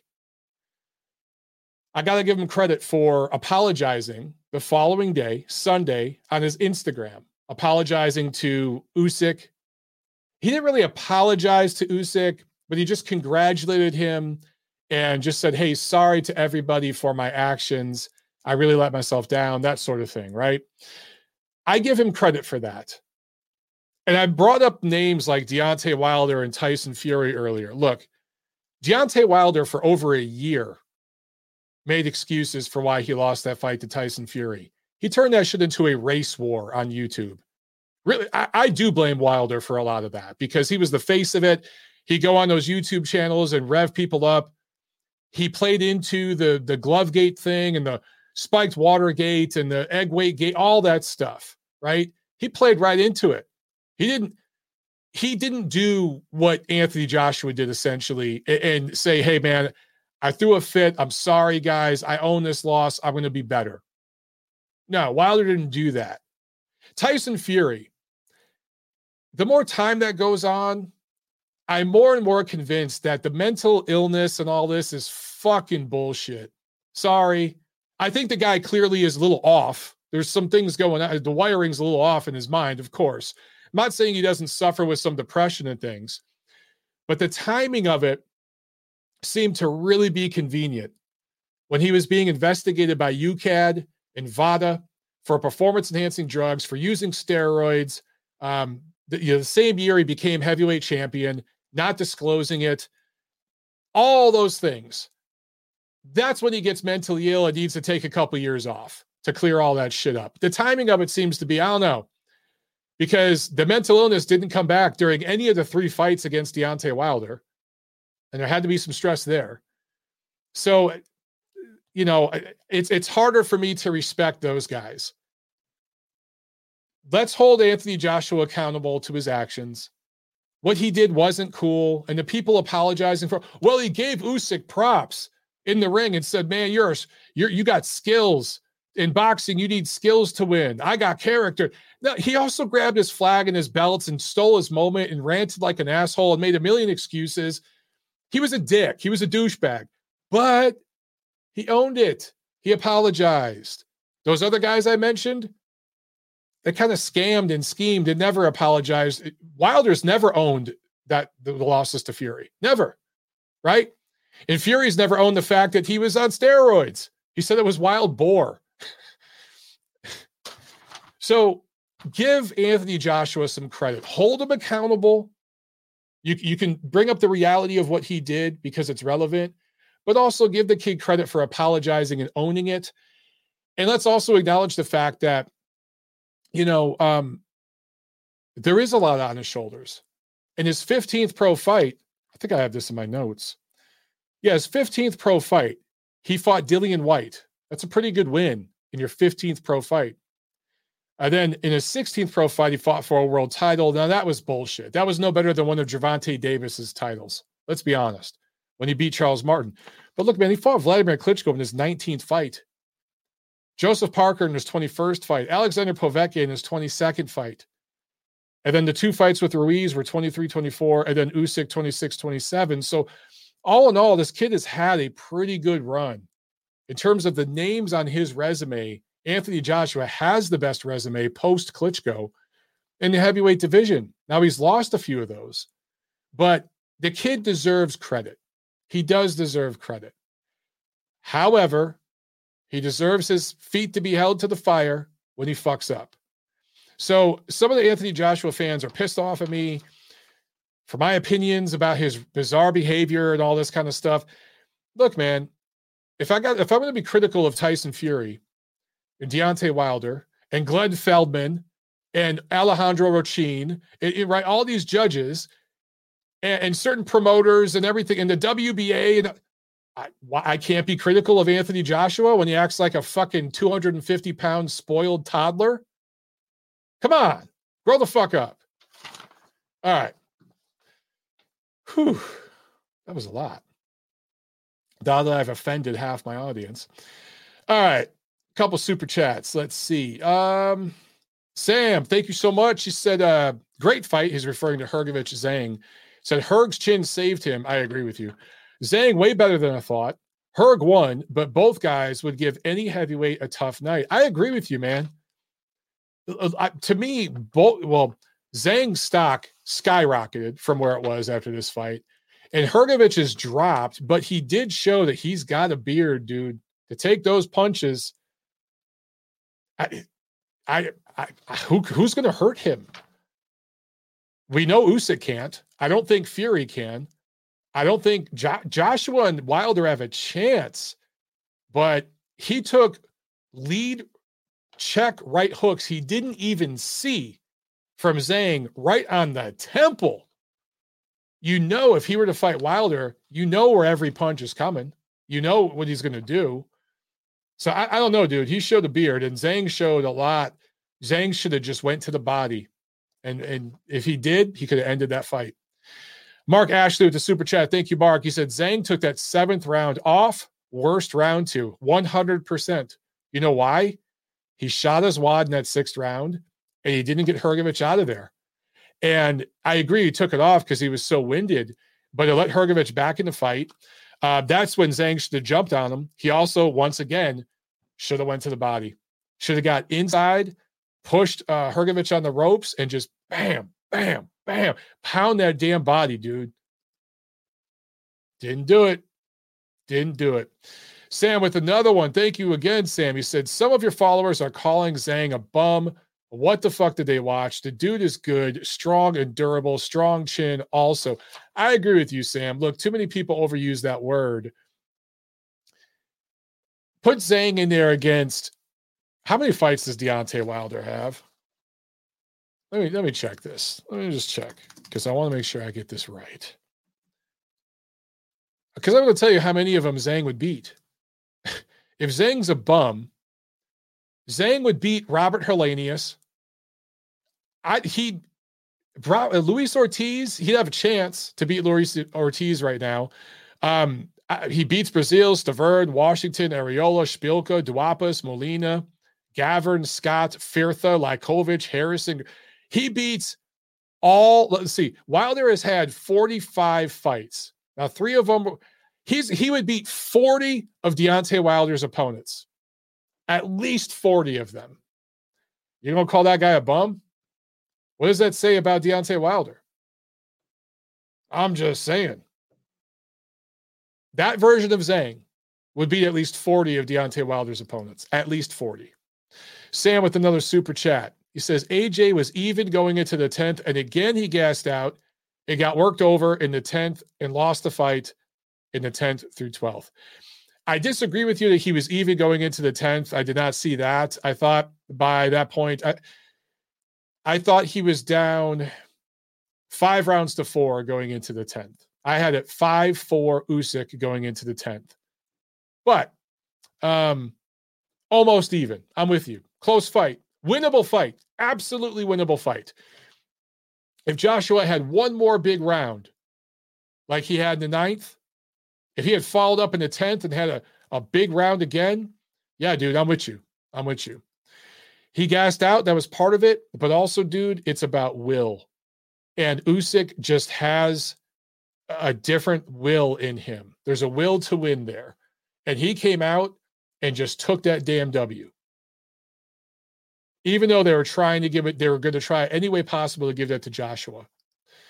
Sam with another one. Thanks again. He says, it was bizarre, but I thought AJ was very complimentary for Usyk beating him at his best twice. Shocked. Yeah, I'm with you, man. It was weird because Joshua would go from making an excuse about his size, him being a big guy, so he gets tired, him picking up boxing late, so he's not as skilled as Usyk, making excuses and basically taking shine off Usyk's win and kind of like backhanded insults to Usyk right in front of his face. And then he'd follow it up with, man, but Ukrainians are tough and props to Usyk, hip, hip, hooray. It was really weird, dude. It was just weird. And again, he almost reverted to a childlike state. It felt like a teenager or something in that moment. But again, he owned it and apologized. So, like, why beat up on the dude? It's not like he went on for a year blaming spiked water or some shit, right? So I do find it funny that some of the very people that are having fun with Anthony Joshua right now had nothing to say when Fury basically took a couple years off to let a steroid scandal blow over, or Wilder, pretended that Mark Breland, or basically charged Mark Breland with attempted murder. And, people were just cool with that. RT has an interesting question here, real quick, before I get to the preview. He says, can you explain people saying Joshua has a better resume than Fury? Absolutely. It's pretty easy to explain. Listen, you rate Fury higher because Fury has better wins, in the sense that his wins over Wilder were more exciting, higher level fights, at least in the Western world in America. And the win over Klitschko, albeit with an asterisk over it because he was on steroids that year, he beat Klitschko when Klitschko was the champion, right? And he had been the champion for a decade. So Fury rates higher, and you have to rate Fury above Joshua. But in terms of fights against top 10 guys, fighting consistently good opposition, Joshua's resume is light years better than Fury's. We still don't know how good Deontay Wilder is. We just don't know because he's so unproven. I want to see Wilder Joshua. I really want to see that fight. And if Wilder lines up Joshua and knocks him out in 2 rounds, okay. Suddenly Fury's wins over Wilder move up in the world. If Wilder fights Usyk and knocks him out in the first round, and then fights Joshua and knocks him out in 2 rounds, and then fights Joe Joyce and drills him in 5 rounds, suddenly Fury's wins over him look a lot different. And suddenly Deontay Wilder looks a lot different just as a fighter himself, right? But that hasn't happened. Deontay Wilder's best win is Luis Ortiz, whose best win was Bryant Jennings coming off a loss. But Luis Ortiz wasn't even cleared to fight medically the day before. I'm talking Friday, before their fight scheduled on Saturday. In fact, they flew in a fighter, PBC did, to replace Ortiz just in case the commission didn't approve him. They approved him Saturday morning. Dude was on blood pressure medication. That's Wilder's best win. Okay? And that's Fury's best win, at least when he was, being tested by VADA. If you don't care about steroids and all that, then Klitschko. But dude, top to bottom, the resume, Joshua has fought more consistently better opposition. He just has. He has the best resume in terms of names than anybody in the division. I don't really think that can be denied, honestly. So win, lose, or draw, he's got the best names overall, top to bottom. All right, preview time, everybody. This Saturday, August 27, there's really only one big card of note. We don't have a whole lot going on. The next big fight is the rubber match between Canelo Alvarez and Gennady Golovkin. Of course, that's on September 17th. But this Saturday, August 27th, at the Hard Rock Hotel and Casino in Tulsa, Oklahoma, it is Top Rank on ESPN. And several of their recent American Olympian signings are fighting. Richard Torrence Jr., Delonte Johnson.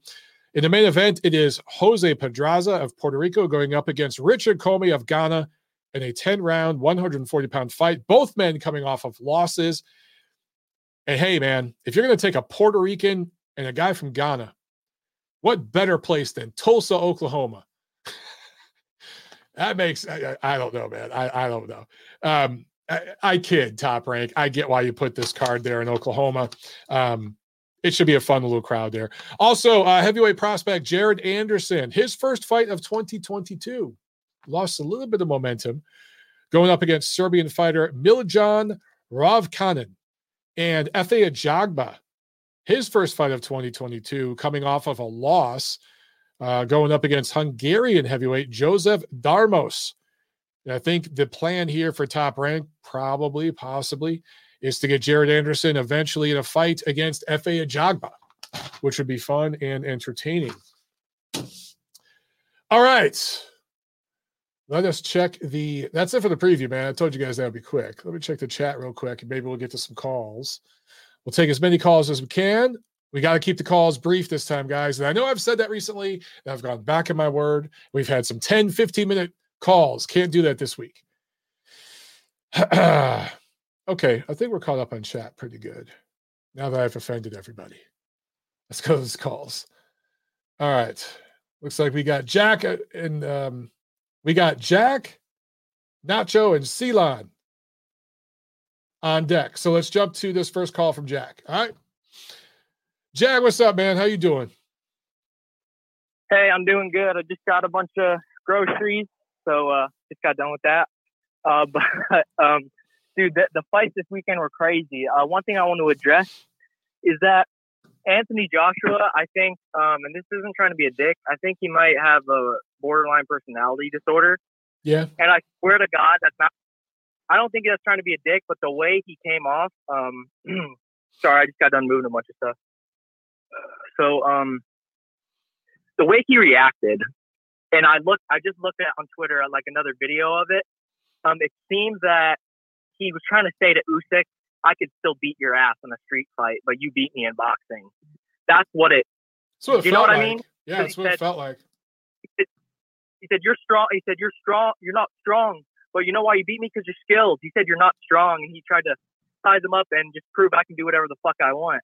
And just the way he was just so sore about it, but at the same time he wanted, and just the way he acts like other stuff, he's real quiet, real. And to be a boxer, you kind of got to be fucked up a little bit. Like, I know it kind of sounds crazy, but like, no, it's true. Like me myself, I've dealt with my shit. You seem like a guy who's been through the ringer a little bit, just the tough old Detroit attitude. But whatchamacallit? It seems like Anthony Joshua he might have borderline person, and that's okay.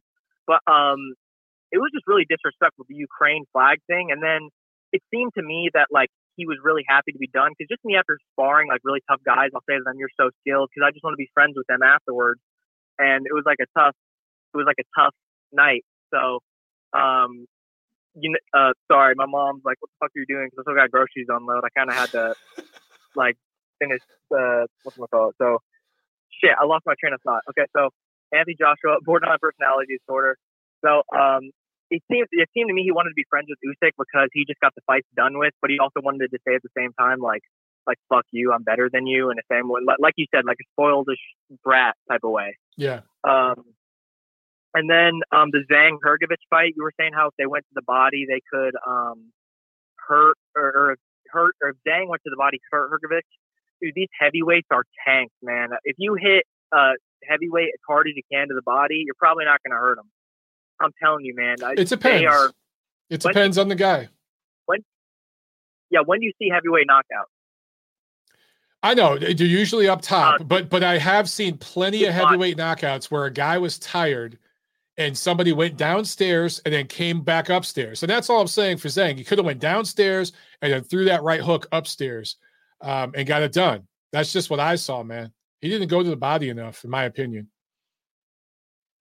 Yeah. That's a fair point, but I didn't score the fight. I did not think there was going to be a chance in hell that this fight was going 12 rounds. So I was did you score it watching it the first time? Yeah, I mean, I didn't officially score it, but I just remember seeing it live the first time, and I was like, man, I think Hrgovic edged this shit. I thought like 115, 113, that kind of a score. I was fine with that, you know? Because I said to my friend, I had a bet with my friend saying this fight goes under 8 rounds, and that seems like a pretty safe bet, right? I was like, oh man, I'm about to this easy money. I'm fucking stealing money from him. And every time I do a easy bet like this motherfucker ends up winning. Like, and this dude's a doctor. It's like, bro, what the fuck do you need any like $20 boxing bet for? But no, it's you think that I'm surprised it went 12. I am really surprised, but I wasn't really scoring. But it seemed to me like Zhang probably pulled it off. But at the same time, it seemed that. By the way, I tweeted around in like round 6 that not only does Hrgovic look like Vitaly Klitschko, but he has his chin too. Because I don't think any other heavyweight can. Well, Deontay Wilder can obviously knock out Hrgovic, but he probably wouldn't. I mean, if we're talking about one punch wise, but if we're talking about just other heavyweights, bro, how the hell are you going to knock that guy out? Yeah, that was incredible chin. Yeah, I mean, Michael, do you think you could knock that guy out with your hardest punch? No, probably not. No, that's a massive man with a great chin. That's why I say, like, if you know, look, some of the body shots that AJ landed on Usyk, that's the kind of those uppercuts to the body. That's what I want to see Zhang do, and that's how you get a guy like that to kind of lower his guard, and that's how you can hurt him. You know, he did put him down. Yeah. You know, but that was a flash knockdown. It was a off balance kind of thing. But no, dude, hey. I just realized when we were looking back at it. Do you remember when the guys kept slipping in the ring? They kept slipping. I believe that was the first instance of he got hit, yes, and I think he said to himself, I felt a punch. I guess he knocked me down, and that's why he didn't complain. But I do think that that was a slip from the amount of punishment he took from Zhang, and he was able to stand up. And it seemed that to me that was just a slip. But dude, that was a great fight. Like I said, Hrgović. Like, I know chins aren't everything in boxing, but dude, that was like some unearthly god shit. Like, Zhang showed a great chin too, but dude, he was just taking so many. Like, round 6, he took like 30 punches right to the head. Like, yeah. Bro, what are you doing? Like, defend yourself. I was gonna ask you, who do you think wins Hrgović and Deontay Wilder in their prime for prime? I gotta take Wilder. I'm gonna take. Actually, dude, I don't know. Because Hrgović, like you said, he has a really good chin, and if Hrgović lands one shot on Wilder, he's done. And Wilder can't fight backing up. He's never been able to fight like big, strong guys that have some skill. So I don't know, dude. That's a competitive fight. Wilder would land that right hand though, and if he could, the difference between Wilder and Zhang is if he hurts Hrgović, he ain't gonna let him off the hook. He's gonna finish him. What do you mean, dude? Wilder can hurt anybody. I mean, have you like? I'm not a Wilder fan, and he can, but you got to land the punch. No, exactly. That's what I'm saying. You said he'll land it a lot. I'll be like, Wilder lands one flush right hand. Hrgović is going down.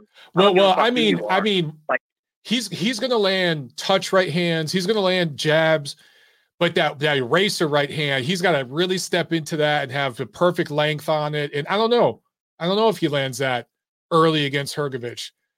I don't know. I'd love to see that fight, though. That's one of those kind of fights I'd love to see, but that's one of those kind of fights that Wilder will never take. You know, it's never going to happen. Yeah. So, Fury, dude, Fury's just a coward. Like, honestly, like, if we're being dead ass, Fury's just a coward, and I don't think he'll fight Usyk. And I'll tell you what, like, I know Joshua was saying you're not strong. Usyk is strong. I mean, if you can knock out Dave Allen in fucking sparring, then you can knock out just about anybody. Did you see that? Where he he knocked Dave Allen out. Homeboy walked right into it. And and if you can knock out Dave Allen, you can knock out just about any heavyweight. And I think Fury, people shit on AJ a lot, and I understand why afterwards. But dude, after seeing, one point I wanted to touch on. I know I'm going from point to point, but we got to wrap it up here in a minute so I can get to the next call. So, would you? Yeah, go ahead. Chris Mann said at the beginning of Joshua Usyk too. He's like, this is like Canelo Golovkin too. Like, Joshua standing his ground and shit. And I was like, I was worried. I immediately texted my friends. I'll be like, dude, I think they're gonna rob Joshua tonight, like they robbed Golovkin the second fight. Like, Joshua, you mean rob Usyk? No, but I was saying they were gonna rob him like they were gonna rob Usyk like they robbed Golovkin because Joshua fought better second fight than he did in the first. Yep. Yeah, and I don't know did you notice this too, dog? Like, in between rounds, when they were showing highlights, they were only showing what Joshua did. I saw that a lot early on. I was like, Oh yeah. One more thing. I just got to say, I don't think it was a 7-5 close fight. I had it like 10-2 or 9-3. It wasn't very close. Outside like round 9 and like one of the early rounds, I don't think it was close at all. Like, at all. It was a demolition job. Outside of round 9, like, Joshua didn't really win another round, clearly. Like, maybe one of the first 2, like I said, but that's about it. All right. I hear you, brother. Go put your groceries away. All right, Jack. Peace. Oh, yeah, man. All right. I'll talk to you later. Peace. RT makes a good point here in the chat. I wanted to mention this before I get to Nacho's call. He said, for Wilder to go so long with Fury, he must have something. And that's a really good point. Fury is not an explosive puncher. He's not a big one-punch knockout kind of guy, but he is a big man. And he's certainly faster and a lot more elusive and athletic than Hrgović. So, I would absolutely favor Wilder over Hrgović. I absolutely would. But it would be very interesting if Hrgović was able to slip the right hand, block it, catch it, whatever, which he didn't do against Zhang. But let's also remember, Zhang is a southpaw, and Zhang is a lot naturally bigger and stronger than Wilder. So Wilder, of course, is lightning fast compared to Zhang and Hrgović. So that would be an interesting fight. But see, that's the kind of fight that, unfortunately, with Wilder, we just never got that matchup. A fight like that. We never got him in there with a guy that's just kind of at that level where he's not elite or whatever, but he's top 10 in his physical prime. We never got that fight for Wilder. So we'll just never know. We'll always have to guess. It would have been really cool if Wilder fought guys like White and Parker, and later on, let's say a Hrgović or somebody like that. Even a Joe Joyce, he's just not going to fight any of those guys. So we'll never know. Okay, back to the phones. Let's get Nacho's call here. Nacho, what's up, man? Hey, Mike, what's going on? Nothing much. I'm not going to take too long because, like you said, I'm sure you got other people. I just wanted to touch on a couple of the main fights. With Joshua Usyk, I thought Joshua shouldn't be ashamed of his performance. He performed a hell of a lot better, I thought, in this fight than he did in the first fight. Yep. I thought it was really close. I thought that Usyk did enough at the end in the championship rounds to pull away and seal the win. But I was totally shocked at his post-fight reaction. I really didn't think Joshua was going to, go and just go NWO Hulk Hogan on us after the fight and start picking up belts and throwing them on the ground and taking Usyk's flag and just kind of being a jerk about the whole situation. That was really strange. I agree with you, Mike. I give him credit for apologizing the following day and basically admitting that he was a jerk about the whole situation. But yeah, that was just really strange. I just wonder how much of that is just the weight on his shoulders of being looked at as kind of the man in the UK. I wonder how much of that finally just got to him and he just snapped, Yeah. Because I think that guy just had a lot of pressure on his shoulders, and I think that might have just been where it just boiled over and he lost it, but it just showed he's human, and, it can get to anybody, and I give him credit for apologizing, but it was really bizarre to see him go off like that. Never expected that for sure. And then the fight I really want to talk about, because I've been talking about it on Twitter with you and other people. I'm sorry, but those two judges who gave Puello 9-3 against Akhmedov should be fucking banned forever. Yes. That was ridiculous. There is no way in hell watching that fight twice that you could score 9 rounds for Alberto Puello. I'm sorry. Akhmedov basically went to the body and beat the hell out of him all night long. If Puello isn't pissing blood or has broken ribs at this point after that beating he took to the body, I would find that unbelievable. He literally was getting the shit beat out of him to the body all night long, and you could see it. I mean, I give the guy credit. He stood in there and took it for 12 rounds, right? But he got beat up physically. And for the judges to literally sit there and say, because he landed, the occasional headshot and a flashy combination here and there, that he won 9 rounds, that's insane. That's completely unfair to Akhmedov. It seems like the PBC must have something against Akhmedov, because how do you screw this guy twice? I know. Man. That's unbelievable. It's unbelievable. That guy should be a 2-time champion at this point, but it's just pathetic to see him get screwed like that. I really hope they give him a shot. If I'm Akhmedov's team, I tell the PBC, I don't want another fight except a rematch against this fucking guy. Mm-hmm. I should get another shot at this title. That's unbelievable. They screwed him that way. Lipinets and Figueroa, glad to see Figueroa finally decided that it's time to call it a wrap. You could see that guy really had nothing left his last couple of fights before this one. Yep. So to see him finally realize that, he's done and he's walking away, good for him.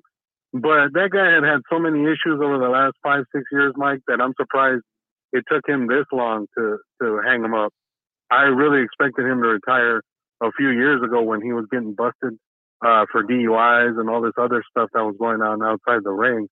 So credit to him for, trying to rebuild his career and trying to get himself back in there. But it's time for him to go. He just got beat up and he has absolutely nothing left. And then, what was it? With Navarrete and Baez, I agree with you, Mike. I think Navarrete was losing that fight on points because to me, out of the first 5 rounds, it was really hard for me to give Navarrete more than 1 round. Right. I really thought too. Baez was outboxing him and making him look bad. And to give him some kind of leeway, him not fighting for almost a whole year, and then the reports that he had to cut a really significant amount of weight just to get down to featherweight, I'm sure that played a factor into him being rusty.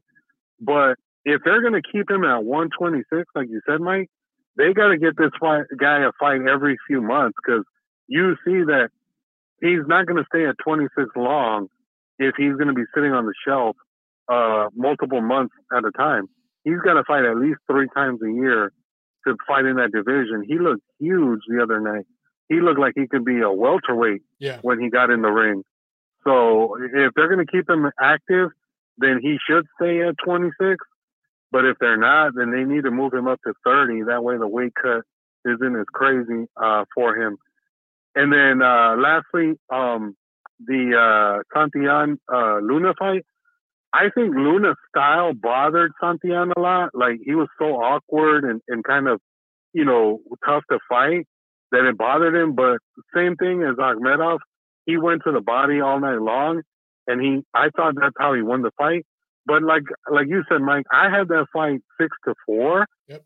And so seeing those 2 judges score at 10-0, I was like, my God, like, what are these guys watching? Like, it's tough to justify some of these guys still being judges when it feels like they fill their scorecards out before the fight even starts. Yeah, it's just pathetic and it's tough to watch. But, until they do something about that, like, we're still going to keep seeing these horrible scorecards as, fights go along. If you don't punish these guys, then they're just going to keep doing the same thing over and over. Yep. So, all right, Mike, I'm sure you got other people. Thanks a lot, Nacho. Good stuff, man. Yeah. Thanks. Yeah, I agree with literally every word of Nacho's call. every word of it. Sam A with another super chat. Thank you, Sam. He says, Wilder's chin is gone. If anyone lands, it's over. Yeah, we'll find out, man. Look, I don't think Helenius, he's going to fight Robert Helenius in October, right? I don't think Helenius is fast enough, explosive enough to get clean to that chin. I think Wilder's just going to be a little too elusive and fast for him, and it's going to be Wilder landing the big shot. But if Wilder gets in there against the right opponent and they're able to touch that chin and push him back a little bit, I'm with you, man. And Wilder psychologically has shown that, there's some things going on there too. So if somebody does land something big, is he going to panic? What's going to happen? I don't know. But yeah, I would think after those beatings he took against Fury, that 3rd fight, man, he took an absolute beating. He landed a couple hard shots there too, but I really think that's going to be a career-changing beating he took in that fight. He's never going to be the same guy. Absolutely freaking not. Okay, back to the phones we go. Let's keep it rolling here. We got 901. I think this is Ceylon on the line. What's up, brother? Yeah, it sure is. Mike, I got to take issue with something you said about the judges and Pacquiao and Thurman. All right. I can't accept for a minute that the PBC is going to hire Pacquiao to boost Spence and then sabotage it on purpose so Thurman could win. That's nonsense. Pacquiao was at PBC to boost Spence. That's it. Same way Mikey was there to boost Spence. You know, they're not going to hire him to fight Spence for a third of 3 fights and then sabotage it. Let me ask you this: wrench in that whole thing, the monkey wrench was Spence's injury, but Pacquiao was hired for one reason, to boost Spence. Well, I agree with you on that. I'm sorry to cut you off, Ceylon, but I want to ask if you remember when Spence fought Mikey Garcia. PBC had just signed Pacquiao, and Pacquiao got up in the ring. I don't know if you remember that, but I was there in Texas, and I remember Pacquiao got in the ring with Spence, and they were talking about doing that fight then, and there was a big reaction there in the crowd. It was negative, and there was a big reaction on social media that was negative, and they postponed that fight. Then, of course, Spence ended up having a car accident and all this stuff, but there was a negative fan and media reaction when they originally started talking about that fight. And that's why I just wonder, because Thurman was undefeated. He was undefeated when he fought Pacquiao.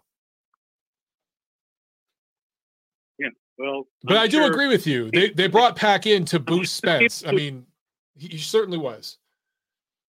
Period. I'm sure the people who made that Pacquiao-Thurman fight knew as well as I did that Thurman couldn't beat him. And yeah, but you got to remember that negative reaction. You're talking about hardcore boxing fans who never, were past the point, said, I don't want to see Spence fight. I don't want to see Pacquiao fight Spence or Crawford. Past the point. At some point, when all the boxing fans wanted to see Crawford, Pacquiao, Grandpa Bob gave us Pacquiao, Bradley 3. Yep. No one wanted that. Everyone wanted to see him fight Crawford. Well, the time passed, and the hardcore boxing fans, none of us, it was all over all the chat groups and everything. I don't want to see Pacquiao mangled by Spence. It's past the time. I don't want to see Pacquiao mangled by Crawford, whatever. But that's not the target audience of these broadcasts. You know, hardcore boxing fans are a tiny, small number of people. You know, PBC didn't hire Pacquiao to impress us. You know, the matchmakers aren't making matches to impress us. I agree with you. Cock blocking. But they're cock blocking the matches we all want to see. But if Pacquiao beat, they need the numbers. If Thurman beat Pacquiao, wouldn't that increase his standing with casual fans and make a fight between Spence and Thurman a big fight? That's nothing compared to a global superstar losing to Spence in the passing of the George fight. Come on. You're not going to spend Cadillac money on a Pinto. Okay. And go, Fair enough. Well, I guess I got a Pinto instead. That's okay. No, wait, man. God knows how much money they lost on Pacquiao. I mean, that was an investment. And that investment crashed, you know? Ugas got him. Yeah. Well, he spoiled that party. Also, let's yeah, what a party pooper. It was eye injury, really. But Ugas wasn't supposed to win. Oh well. And I want to ask you, what about this weekend's Lipinets fight? Wasn't that this weekend? Yes. Yeah, I want to hang up so I can hear all about that. I missed the whole thing. You got anything to say about that one? Yeah, Lipinets did his thing, man. This is a guy that stays in shape between fights. I've seen Lipinets at different functions, especially when I was still out in LA. Like I've been to just different boxing functions. I'll just say that, different stuff like red carpet stuff and different media stuff. And I've seen Lipinets hanging out. He's always in shape. He's always on weight. He's always in shape. He stays in the gym. And he originally was not even set to be on that card. PBC added him on the undercard late because they sensed that there were issues with Broner. And then when Broner... They have a plan B with that guy. Yes, absolutely. And Lipinets made the best of his opportunity, and he got in there, and he basically whooped Omar's ass. But Omar Figueroa had nothing left. Had nothing left at all. So Lipinets did his thing, but I don't know how much it means. But it's a good win for Lipinets.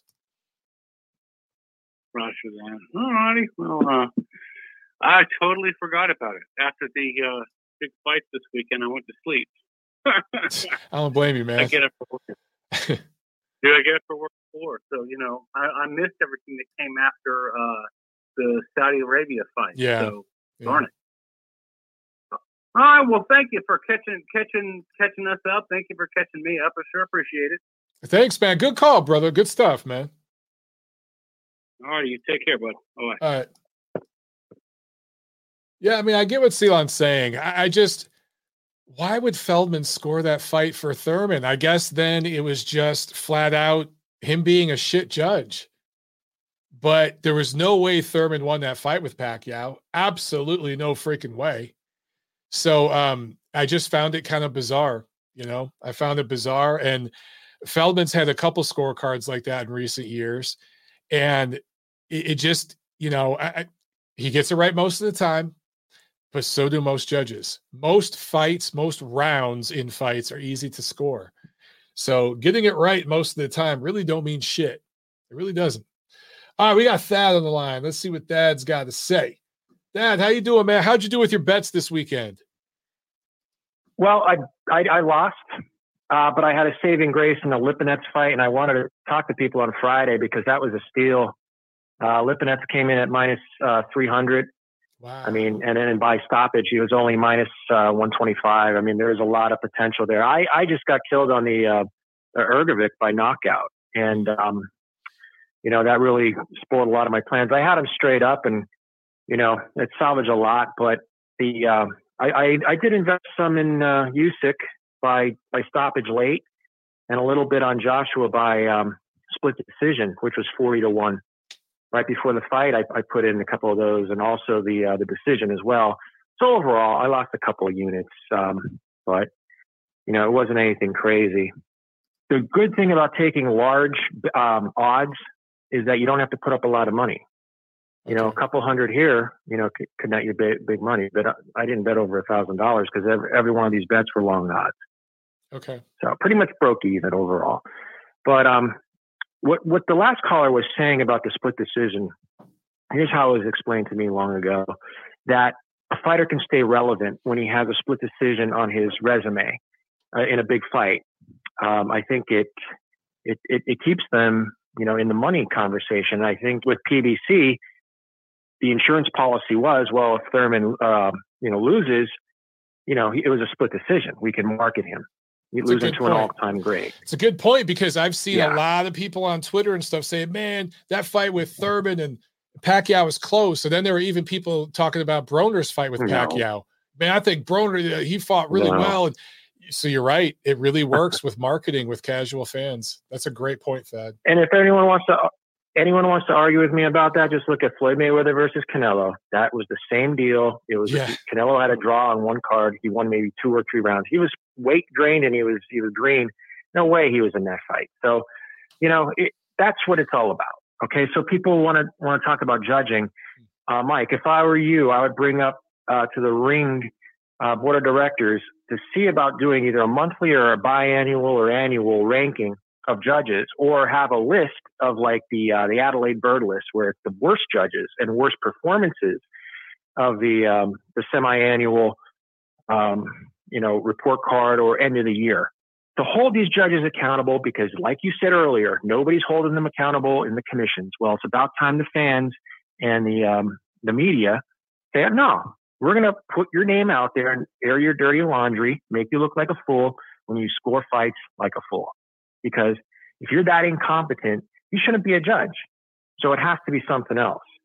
And Glenn Feldman kind of, fits in that realm. He also scored for Deontay Wilder very big when he fought Ortiz. And nobody had Ortiz losing that fight at the time he got stopped. Oh, so, right. There's a lot of smoking guns.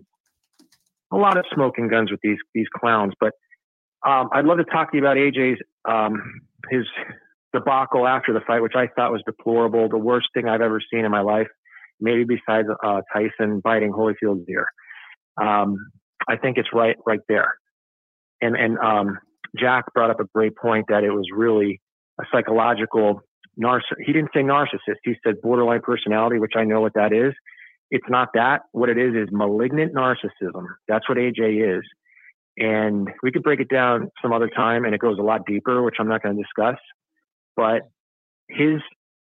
what he did to Usyk was a slap in the face. It was a show of bravado that, yeah, you may have beaten me, but I'm still better than you. And, you know, he tried to bully him at the end when all the cameras were on, and he knew Usyk wasn't going to slap him or do anything of the kind. You know, he insulted him. He insulted Ukraine. He insulted Lomachenko and Igor Klimas also. All of these guys. It was disrespectful to the highest degree. I have no sympathy for Anthony Joshua. You know, how he may be able to buy us out a million times over. Great. But let's see in 10, 15 years. Let's see how he's doing. Let me ask you this, Dad. Let me ask you this. Yeah, sure. No one's brought this up. Would Joshua have reacted the same way had he just lost a close decision to Deontay Wilder? Would he have pulled that stunt? Absolutely not. No, he sure wouldn't. Absolutely not. Because he knows Wilder and his crew, Wilder's crew, would have jumped in that ring and whooped his fucking ass. He knows that. That's exactly. Yeah, and he wanted to keep. He also would have rather lost to Wilder based off his message to Eddie Chambers in the text message. Yeah. I think that plays a lot into it. Yeah. I just think that plays a lot into what losing to Usyk did to him psychologically. He can't fathom losing to him, so he has to make it about now. Well, I'm a better street fighter than you. I'm bigger than you. Blah blah blah.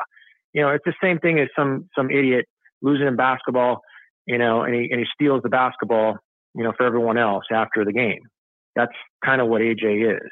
You know, and you know, I even turned into that video to my ex-girlfriend, who's a psychologist, a registered therapist, and she has her own clinic, and she broke it down to me in not so simple terms. She knew exactly what that was. I didn't even have to go into the background. The guy's mentally disturbed, and nobody has the balls, like you said, in his camp to mention anything about it. You know, they're all yes men. So that's what it is. But Mike, you could gong me at any time, but I just want to put this out there because everybody is concentrating on AJ's behavior. Let's stand up and say Alexander Usyk is an all-time great fighter. He's on his way to being an all-time great heavyweight.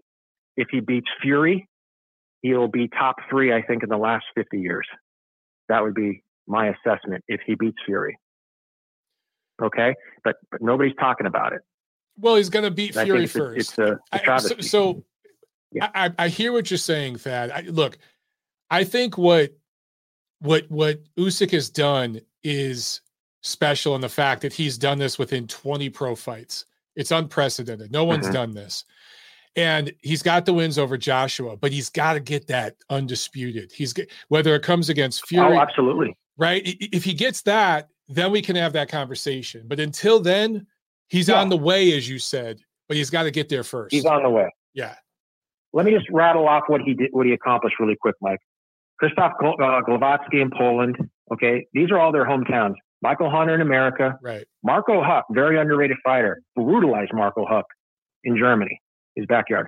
Myers Briedis, his closest fight in Latvia. Rogasiev in Russia when they were like you discussed pre-war. Tony Bellew in the UK, Derek Chisora in the UK, another underrated win. Joshua in the UK and Joshua in Saudi Arabia. That is a list of all lists of what a fighter's accomplished over 2 weight classes, pound for pound. There's no question this guy is the pound for pound best fighter in boxing. I agree with that. I just think it's kind of interesting that Lomachenko, you know, he was always the guy, you know, in Ukraine, and Usyk was always secondary to him. It's just amazing sometimes how things break down with management and just bad luck. I think Lomachenko's had the worst luck. The pro game is very different from the amateur game. You know, Loma's amateur standouts were just, he's a top 5 all-time amateur, but the pro game's different and things have lined up differently for Usyk, you know? Yeah. And Lomachenko, you know, he was snake bitten in the second fight against Salido when Salido came in 2.5 pounds heavier, lost his title on the scale. And this is where I think Top Rank did him a disservice. They didn't protect him. They let Lomachenko do what he wanted to do, and he wanted to fight and win the title in record time. He fought a guy that was naturally two sizes bigger because he didn't make weight. And I think, you know, it didn't hurt his career, but in a lot of people's eyes, that's an excuse to knock Lomachenko. And, you know, and then coming in fighting injured. That's another no-no. That's his own fault. That's his management's fault. You know, if he was injured in the Tio fight. I think that, go ahead. Specifically with the Salido fight, he lost a close decision to an experienced veteran professional fighter in his second fight. To me, that loss, me as a fan, his stock rose after that loss. Yeah. You know? I mean, logical people. Yeah, but I know there's very few of us in the world.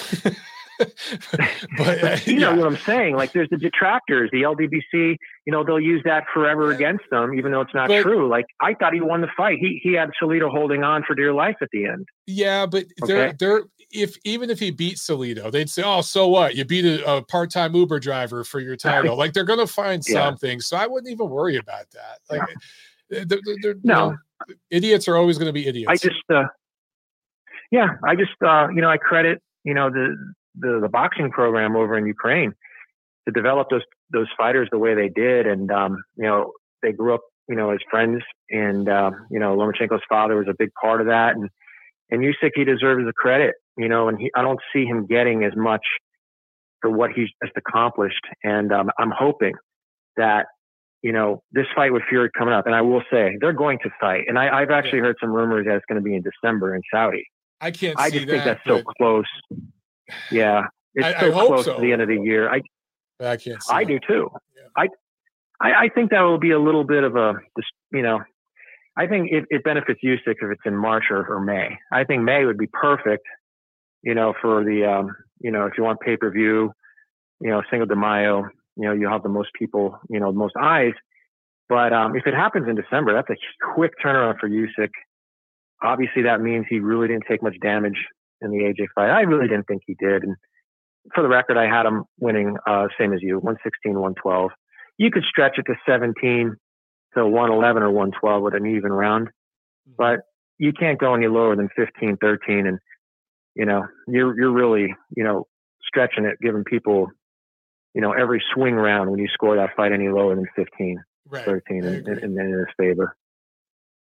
So, you know, Mike, if you have another caller, you know, feel free to knock me out here. I got to bounce because we're up on the 2-hour limit. Okay, so Mike. We got to roll. But thanks, Dad. So when you have, whenever you have your other show on Friday, I'd love to, you know, talk about some other stuff. But, you know, it's great to hear your 1 hour talk, you know, at the end of that fight. It was a good ride home for me. So cool. I got some entertainment. Appreciate it. Thanks a lot, man. Thank you. Have a good one. Bye. All right, there he goes. Real quick, one last super chat from Sam. He says, Keith Thurman landed tons of shots on Manny Pacquiao. Both guys' faces showed it. The knockdown was the difference in that fight. Thurman came back big. Now, I do remember, Sam, first of all, thanks for that super chat. But I remember Thurman did come back in the later rounds and made it close. And you really saw Manny's age in that fight, in my opinion, because Thurman was able to close in and make it more competitive. But for me, and for pretty much 90% of observers, he had built up such a big lead early on that Thurman needed a knockout to win. So anyway, guys, that is it. 2-hour episode. Boom. I figured we would go 2 hours. Appreciate it, guys. Make sure that you pay the fee, share the show, and we'll see you next time. See you at the fights. Peace.